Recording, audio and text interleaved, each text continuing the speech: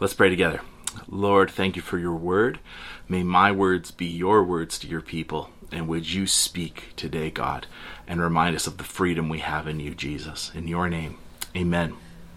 So we're back in Exodus, and we're going to be picking up in chapter 12, starting in verse 33 and heading through chapter 13. And today I want to talk about how God is the God of freedom.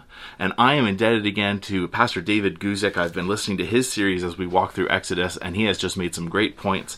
And so I am adopting some of those and molding it and shaping it with some of my own thoughts as we just explore this passage of Scripture together, which is really, really fun. So this passage, like I said, all about freedom. Finally, Israel is free. The first whole chunk of the book has been about Israel in slavery. And they're groaning to God for God to free them. God answering by preparing and then sending Moses to go and confront Pharaoh. Let my people go. And Pharaoh resisting Yahweh, resisting God. So much so that God sends these plagues to try and bring Pharaoh around to repentance. And finally, Pharaoh has bowed to God. And now, because of the Passover lamb sacrifice, Israel is free to leave Egypt. Let me read chapter 12, Exodus 12, starting in verse 37. Let's start in verse 37. No, let's start in verse 33. The Egyptians were urgent with the people to send them out of the land in haste, for they said, "We shall all be dead." So the people took their dough before it was leavened, their kneading bowls being bound up in their cloaks on their shoulders. The people of Israel had also done as Moses told them, for they had asked the Egyptians for silver and gold jewelry and for clothing. And the Lord had given the people favor in the sight of the Egyptians, so that they let them have what they asked, and thus they plundered the Egyptians. We talked about how in some sense this is like God arranging for back pay for the slaves for all the work they've done over the years. And so God is preparing them for the work they'll have ahead, and also preparing them financially with something, with provision.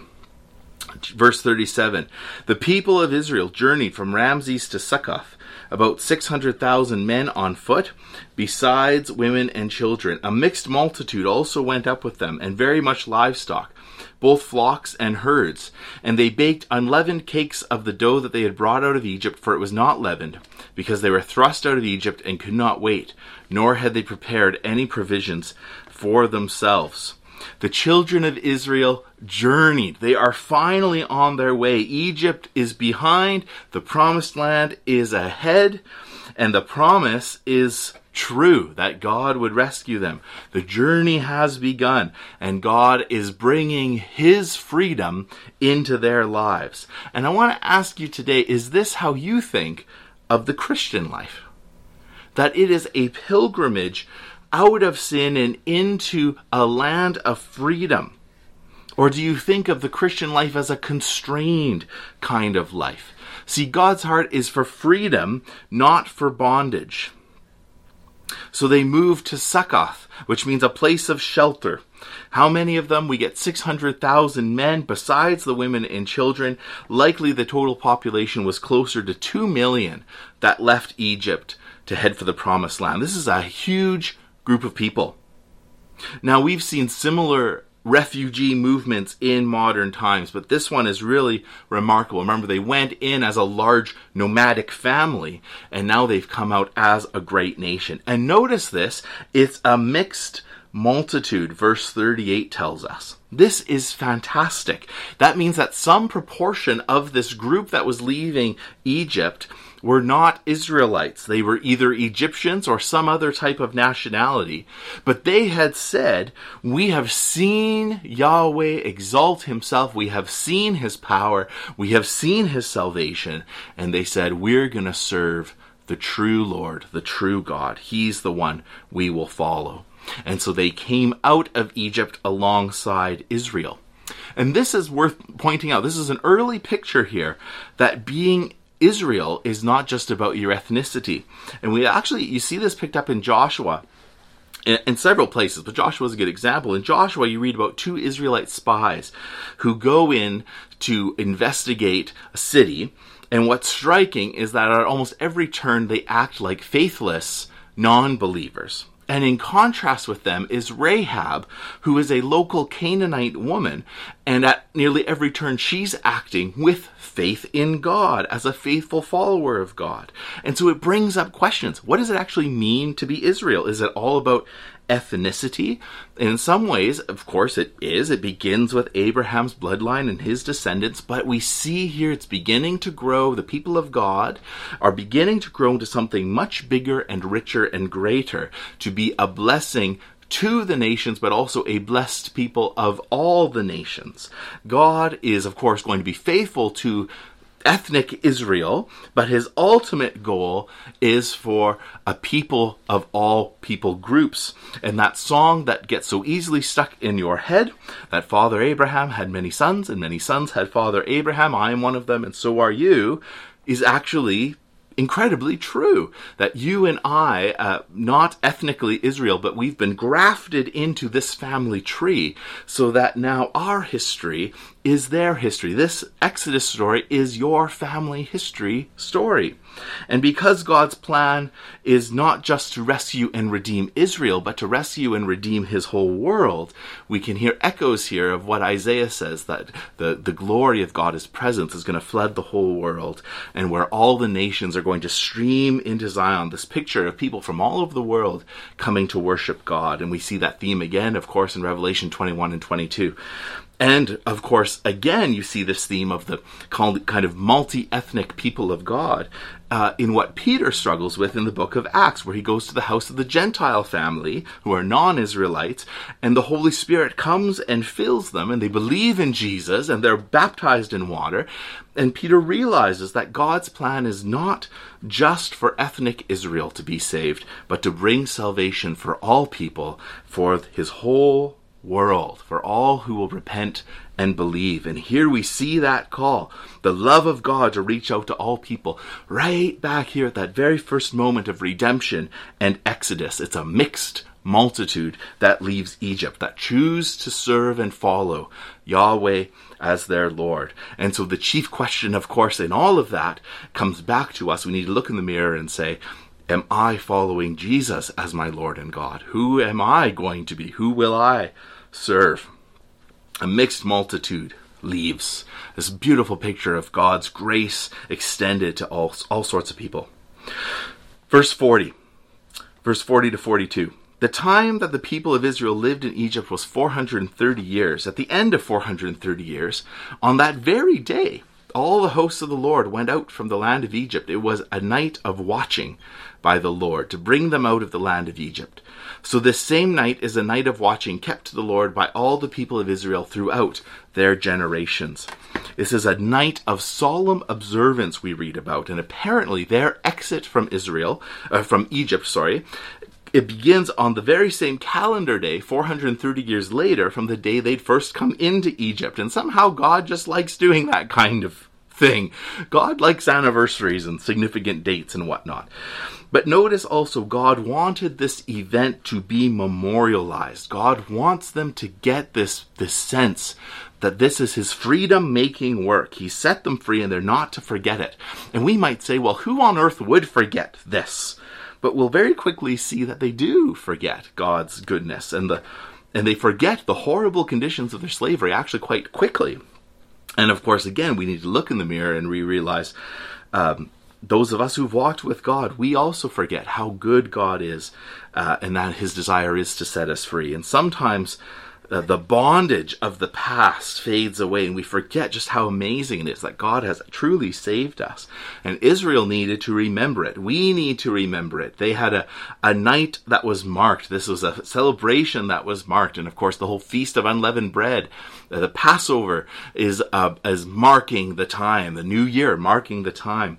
For us as Christians, there are marks that remind us of our salvation. Water baptism is one of them. And we have a girl in our church who wants to be water baptized. And if you would like to be baptized in water, we're going to plan to go down to Sandy Beach sometime this summer and go down and celebrate water baptism as a declaration of following Jesus, a profession of faith, but also a mark. It's almost like a rite of initiation. Yes, I am part of the people of God, this family. We also celebrate the Lord's Supper, which we've begun celebrating again as a church now that we're regathering since COVID is all the restrictions and everything with the coronavirus, and now we're regathering again. It's been very, very good, and I encourage you to come if you're able, but we've been able to celebrate the Lord's Supper together as a recalling of our freedom, as a remembrance of our salvation. We are out of Egypt. We're out of the sin of Egypt. We're out of death. We are now in Christ, and we celebrate that at the bath and at the table. So it's a night to remember. God wants them to remember this, and I encourage you to remind yourself of what God has done in your life. Now, let's read verse 43 to 50. The Lord said to Moses and Aaron, "This is the statute of the Passover. No foreigner shall eat of it, but every slave that is bought for money may eat of it after you have circumcised him. No foreigner or hired worker may eat it. It shall be eaten in one house. You shall not take any of the flesh outside the house. You shall not break any of its bones. All the congregation of Israel shall keep it. If a stranger shall sojourn with you, and would keep the Passover to the Lord, let all his males be circumcised. Then he may come near and keep it. He shall be as a native of the land. But no uncircumcised person shall eat it. There shall be one law for the native and for the stranger who sojourns among you." All the people of Israel did just as the Lord commanded Moses and Aaron, and on that very day the Lord brought the people of Israel out of the land of Egypt by their hosts. So if you were going to be part of celebrating Passover, here's basically the gist of it. You had to join yourself into that community of covenant with God. If you're going to feast on the Passover lamb, as we might say, if you're going to be part of loving Jesus, who our Passover lamb, who sacrificed on the cross for us, when we trust in Jesus and who he is and what he did for us, we are sharing in his sacrifice. If you're going to be part of the community of the lamb, you need to join yourself into community and be part of the body of Christ. Here, people are meant to participate in the Passover meal, which marks them as God's people, but they're meant to do it in community together. And in the same way as believers who have, if you're a Christian and you have received Jesus as your Savior, you have said yes to his Passover sacrifice for you. That covers your sins and atones you of your sins, and you've repented and believed, then we too are called to become part of the family, part of the community, part of the church. And here we are, not just an organization with a CEO, but a community with a small s shepherd, me, under the larger capital S shepherd, Jesus, right? We're the people of God. And the call here, really for us, is there's not to be your sort of Lone Ranger Christian. If you are in the Lamb, if you are participating in the meal, as you might say, you're to be part of the community. And now, for all sorts of reasons, there are different believers who just refuse to be part of a community. And maybe they're connected in other ways to fellow Christians. And sure, that could very well be. But perhaps you know someone who is following Jesus, but they're not really connected to a community. They're not really part of the people of God in a very sort of visible, tangible way. And rather than being judgmental or being guilt-ridden about that to them, maybe we are being called to reach out with love and grace and help them to become connected to a community, to a church. And God may be calling you to reach out and love them. Notice this, verse 45, no foreigner eats this meal. When those who are outside of Israel come and they want to eat the meal, they want to become part of the people of God, they want to eat the Passover supper, they are no longer foreigners, they become family. And that's what the circumcision bit is all about. Verse 46, it shall be eaten in one house, you shall not take any of the flesh outside the house, you shall not break any of its bones. And again, this reminds us of Jesus. None of his bones were broken in his crucifixion and suffering. Verse 47, all the congregation of Israel shall keep it. Basically, you can't be part of this group truly and keep rejecting the Lamb. You can't be part of a church. You you can be part of a church community, and that's wonderful. Love our church family. It's great. I love when new people come and when they get connected. But the great desire is not just for you to be connected tangentially and just for fellowship's sake to a church community, but for you to receive Jesus and to receive the Passover lamb, we might say, that you have given your life and your heart to him, that he is now your Lord and Savior, and that you would be his disciple. And so, yes, it's wonderful when there are people that come to church, and we love that you're here, and maybe you're listening today and you're just sort of an outsider, but we love that you're part of the family, and you are part of the family.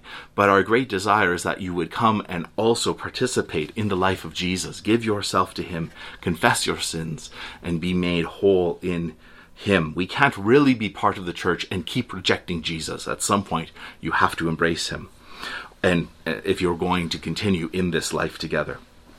All the congregation keeps this meal. And in the same way, when we gather for worship, we gather for fellowship, yes, but we gather together because of our shared life in Jesus. Now look at verse 50 and 51. All the people of Israel did just as the Lord commanded Moses and Aaron. Verse 51, and on that very day the Lord brought the people of Israel out of the land of Egypt by their hosts. So God called them to do something, and amazingly, they actually do it. It's wonderful. Freedom is wonderful. They are in it now. But here's the thing about freedom. Freedom is wonderful, but freedom can also be terrifying. And I want to tell you the story about my kids and our fence.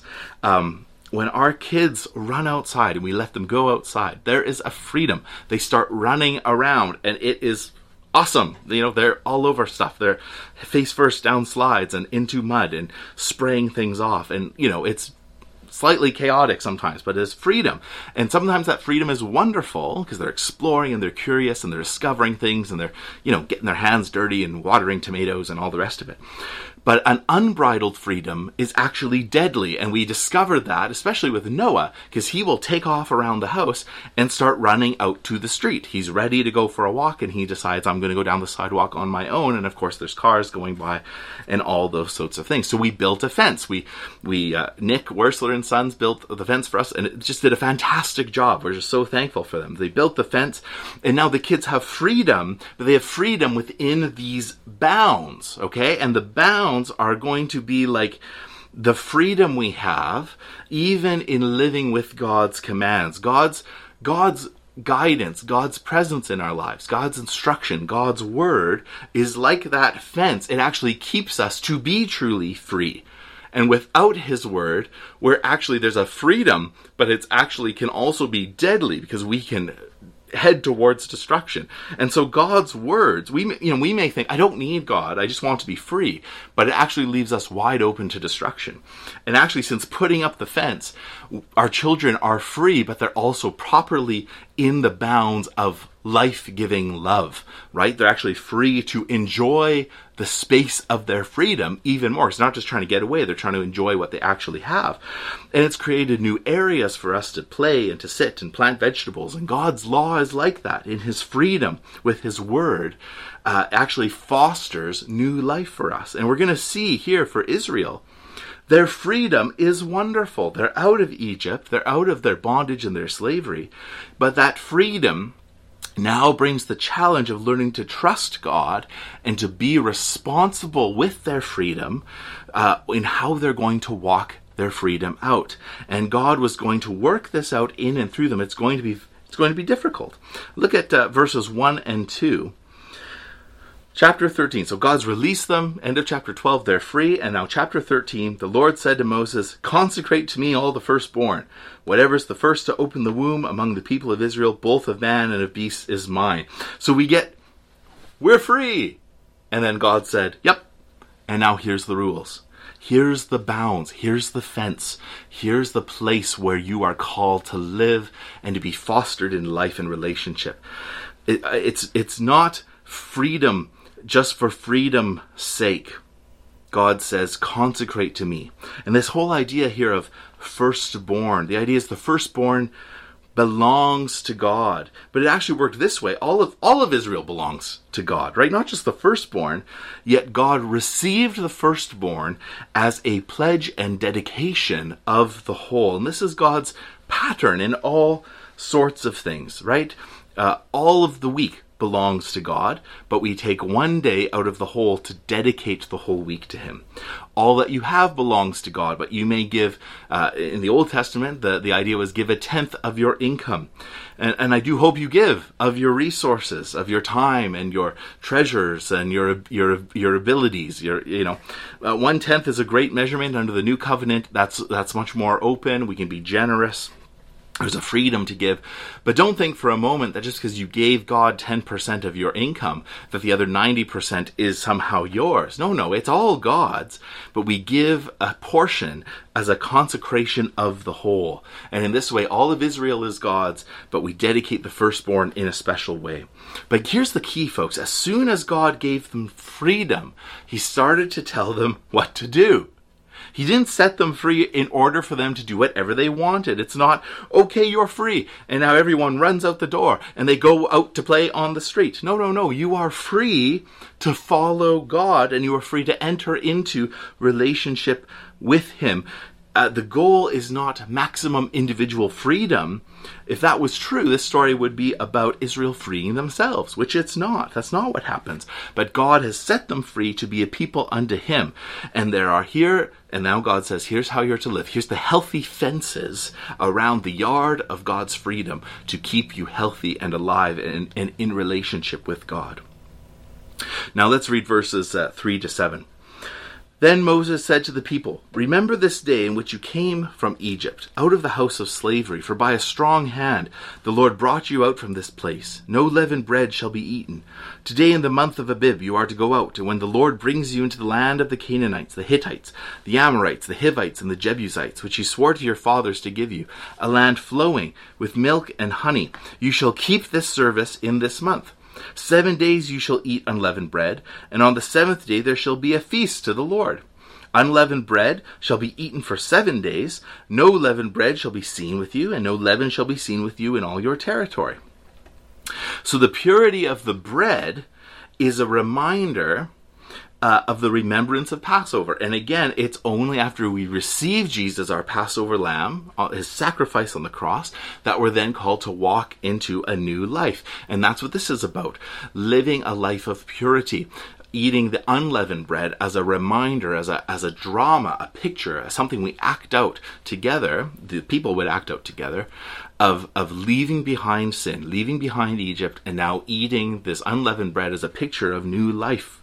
And so the unleavened bread days were not sad days. They were a feast. This was a party, a life filled with joy to live for God. Verse 8 and 10. "You shall tell your son on that day, it is because of what the Lord did for me when I came out of Egypt. And it shall be to you as a sign on your hand and as a memorial between your eyes, that the law of the Lord may be in your mouth. For with a strong hand the Lord has brought you out of Egypt. You shall therefore keep this statute at its appointed time from year to year." So God wants this to be a constant memory, and constantly before their eyes as a people, that they are so aware and they are so living in the freedom that He has given them. And notice how this is to be individually understood and appropriated. Individuals saying, "This is me. God led me out of this. Tell your son, the Lord led you out of Egypt." And now verses 11 to 16. This section is about the firstborn. Again, marking the firstborn. "When the Lord brings you into the land of the Canaanites, as He swore to you and your fathers, and shall give it to you, you shall set apart to the Lord all that first opens the womb. The firstborn of the animals that are males shall be the Lord's. Every firstborn of a donkey you shall redeem with a lamb. Or if you will not redeem it, you shall break its neck." Whoa! "Every firstborn of man among your sons you shall redeem. And when in time to come your son asks you, what does it mean? You shall say to him, by a strong hand the Lord brought us out of Egypt from the house of slavery. For when Pharaoh stubbornly refused to let us go, the Lord killed all the firstborn in the land of Egypt, both firstborn of man and the firstborn of animals. Therefore I sacrificed to the Lord all the males that first opened the womb, but all the firstborn of my sons I Redeem. It shall be as a mark on your hand, or frontlets between your eyes. For by a strong hand the Lord brought us out of Egypt. God said he would bring them in, and they are to honor him by sacrificing the firstborn. Now, some of those animals would be unclean animals, so you wouldn't sacrifice those. And some would be people who would open the womb, and you definitely wouldn't sacrifice them. God is totally 100% against human sacrifice. God never wants a human sacrifice. And so we don't sacrifice them, but we redeem them with a substitute to mark this dedication to the Lord. It's a way of showing the dedication of who we are and what we have as gods. We mark with a substitute. Verse 17 and 18. When Pharaoh let the people go, God did not lead them by the way of the land of the Philistines, although that was near. For God said, lest the people change their minds when they see war and return to Egypt. But God led the people around by the way of the wilderness toward the Red Sea, and the people of Israel went up out of the land of Egypt equipped for battle. Notice what it says in verse 17. God did not lead them by way of Philistia, though that was near. So here's the thing. God led them out of Egypt, and there's actually like a good, efficient road that goes from Egypt to Canaan. And there'd be traders and facilities, and, it would be great for 2 million people to cruise on through there. And, why not? Let's use the nice road. And God says, no. Because there were more than likely Egyptian military outposts along that way, and he knew they were not yet ready for encountering battle like that. And so he takes them east and south. It would have been easy to take the road, would have made a lot of sense, would have been very efficient. But the dangers were too great, even though the people perhaps could not see the dangers.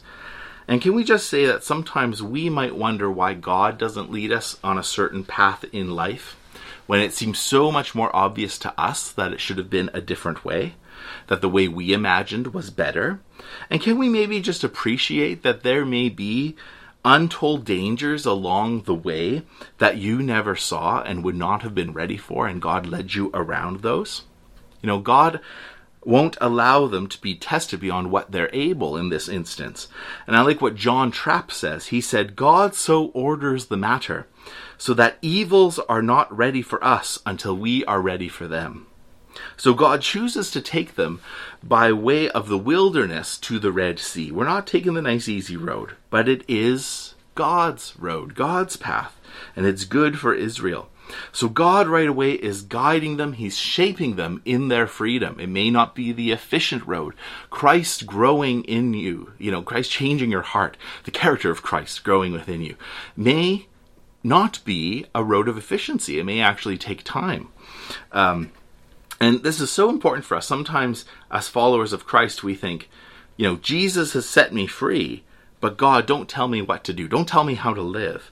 But no, God brought them out of Egypt. God has brought you out of Egypt, and he has the authority now to guide you in freedom, to navigate your life.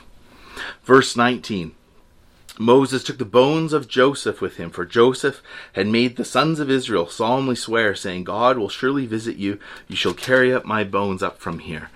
And this is just a great act of faith. Joseph had asked that his bones be taken when they left the land. Joseph knew a day would come to pass when they would be able to leave. And he had believed that God would bring that about. And now here we are 400 years later. That's coming to pass. Wow. And then our last point is this very end part, verses 20 and 22. Right after the part with Joseph.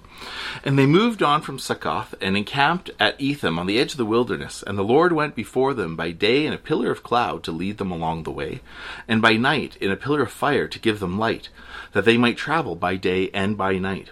The pillar of cloud by day and the pillar of fire by night did not depart from the people of God.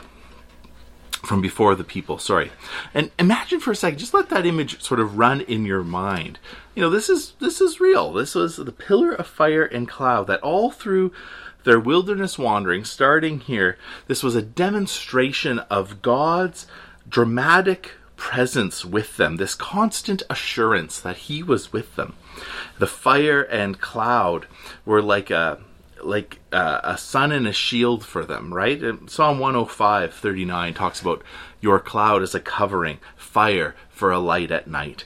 And so this is not just to show that God is with them, but it actually does some good. And I can imagine, the cloud helping to block the sun, or the fire bringing heat and light at nighttime. And this would actually move and guide them. This is the living presence of God that they could follow. And, follow God, and he will give you guidance, protection by the day, and provision, light and heat at night. And we may be tempted to think, man, if I was there and I saw that would be, I would never doubt again. That would be brilliant. I need that sort of a sign to know that God is with me. It just really help. If only that had happened, then I'd really believe. And, we have to ask, well, did Israel ever doubt again? And of course they did. And are we really so different from them?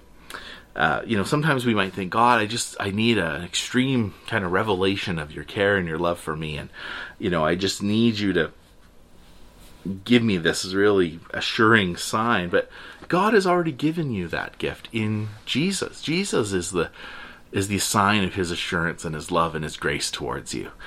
And it's the ultimate demonstration of his love. That the cross is the ultimate demonstration of God's love, the assurance of his love for you. And the presence of the Holy Spirit, which is the sign poured out upon the people of God, is sort of the seal, the promise, the assurance of his life in us. So just to wrap this up, this is all, in my mind, it's so much about freedom, this glorious freedom to live for God, to walk in purity, out of sin, and to enter into new life, to know God's presence. And friends, in Jesus Christ, that sense of freedom that Israel was experiencing here is just as real for you and for me, that we in Christ can come out of our sin, out of our death, and into God's new abundant life. Jesus died on the cross so we could be free, not just free to do our own thing, but free to actually love him and know him, free to live for him, free to understand that his rules and his guidance in our life is to keep us, just like that fence keeping my boys in the yard. It's to keep us in the freedom that we enjoy together. The other thing that I just want to emphasize is several times in this passage, verse 3, 9, 14, 16, it talks about God's strong hand leading them. And I want to mention today that God's hand of freedom is extended to you. He is reaching out to you, and you can reach out and draw near to God. And God's strong hand is greater than any adversary or addiction or sinful habit or fear or anxiety that you might be facing right now in your life. Those things are not as strong as the strong hand of God. And God extends his hand to you. It's mightier than all the other things in life. And we need to reach out and allow him to take hold of us. I was thinking about in verse 13, just as we wrap this up, I was talking about consecrating the firstborn for God as a sign, a remembrance that all of them are God's. This idea of the lamb being sacrificed on behalf of another so we can live. And, that's us. We can live because the capital L Lamb sacrificed his life for you and for me. And so I encourage you, friends, today to come to Jesus and step into the freedom and life and salvation that God has for you. And if that's you today and you've never made that commitment, I'd like you to just pray with me now. And maybe you're a Christian and you followed God for a long time, but you feel far from the freedom and life that he has for us. Would you just pray with me? Lord, today we are blessed and we are so thankful for the freedom that we have in you.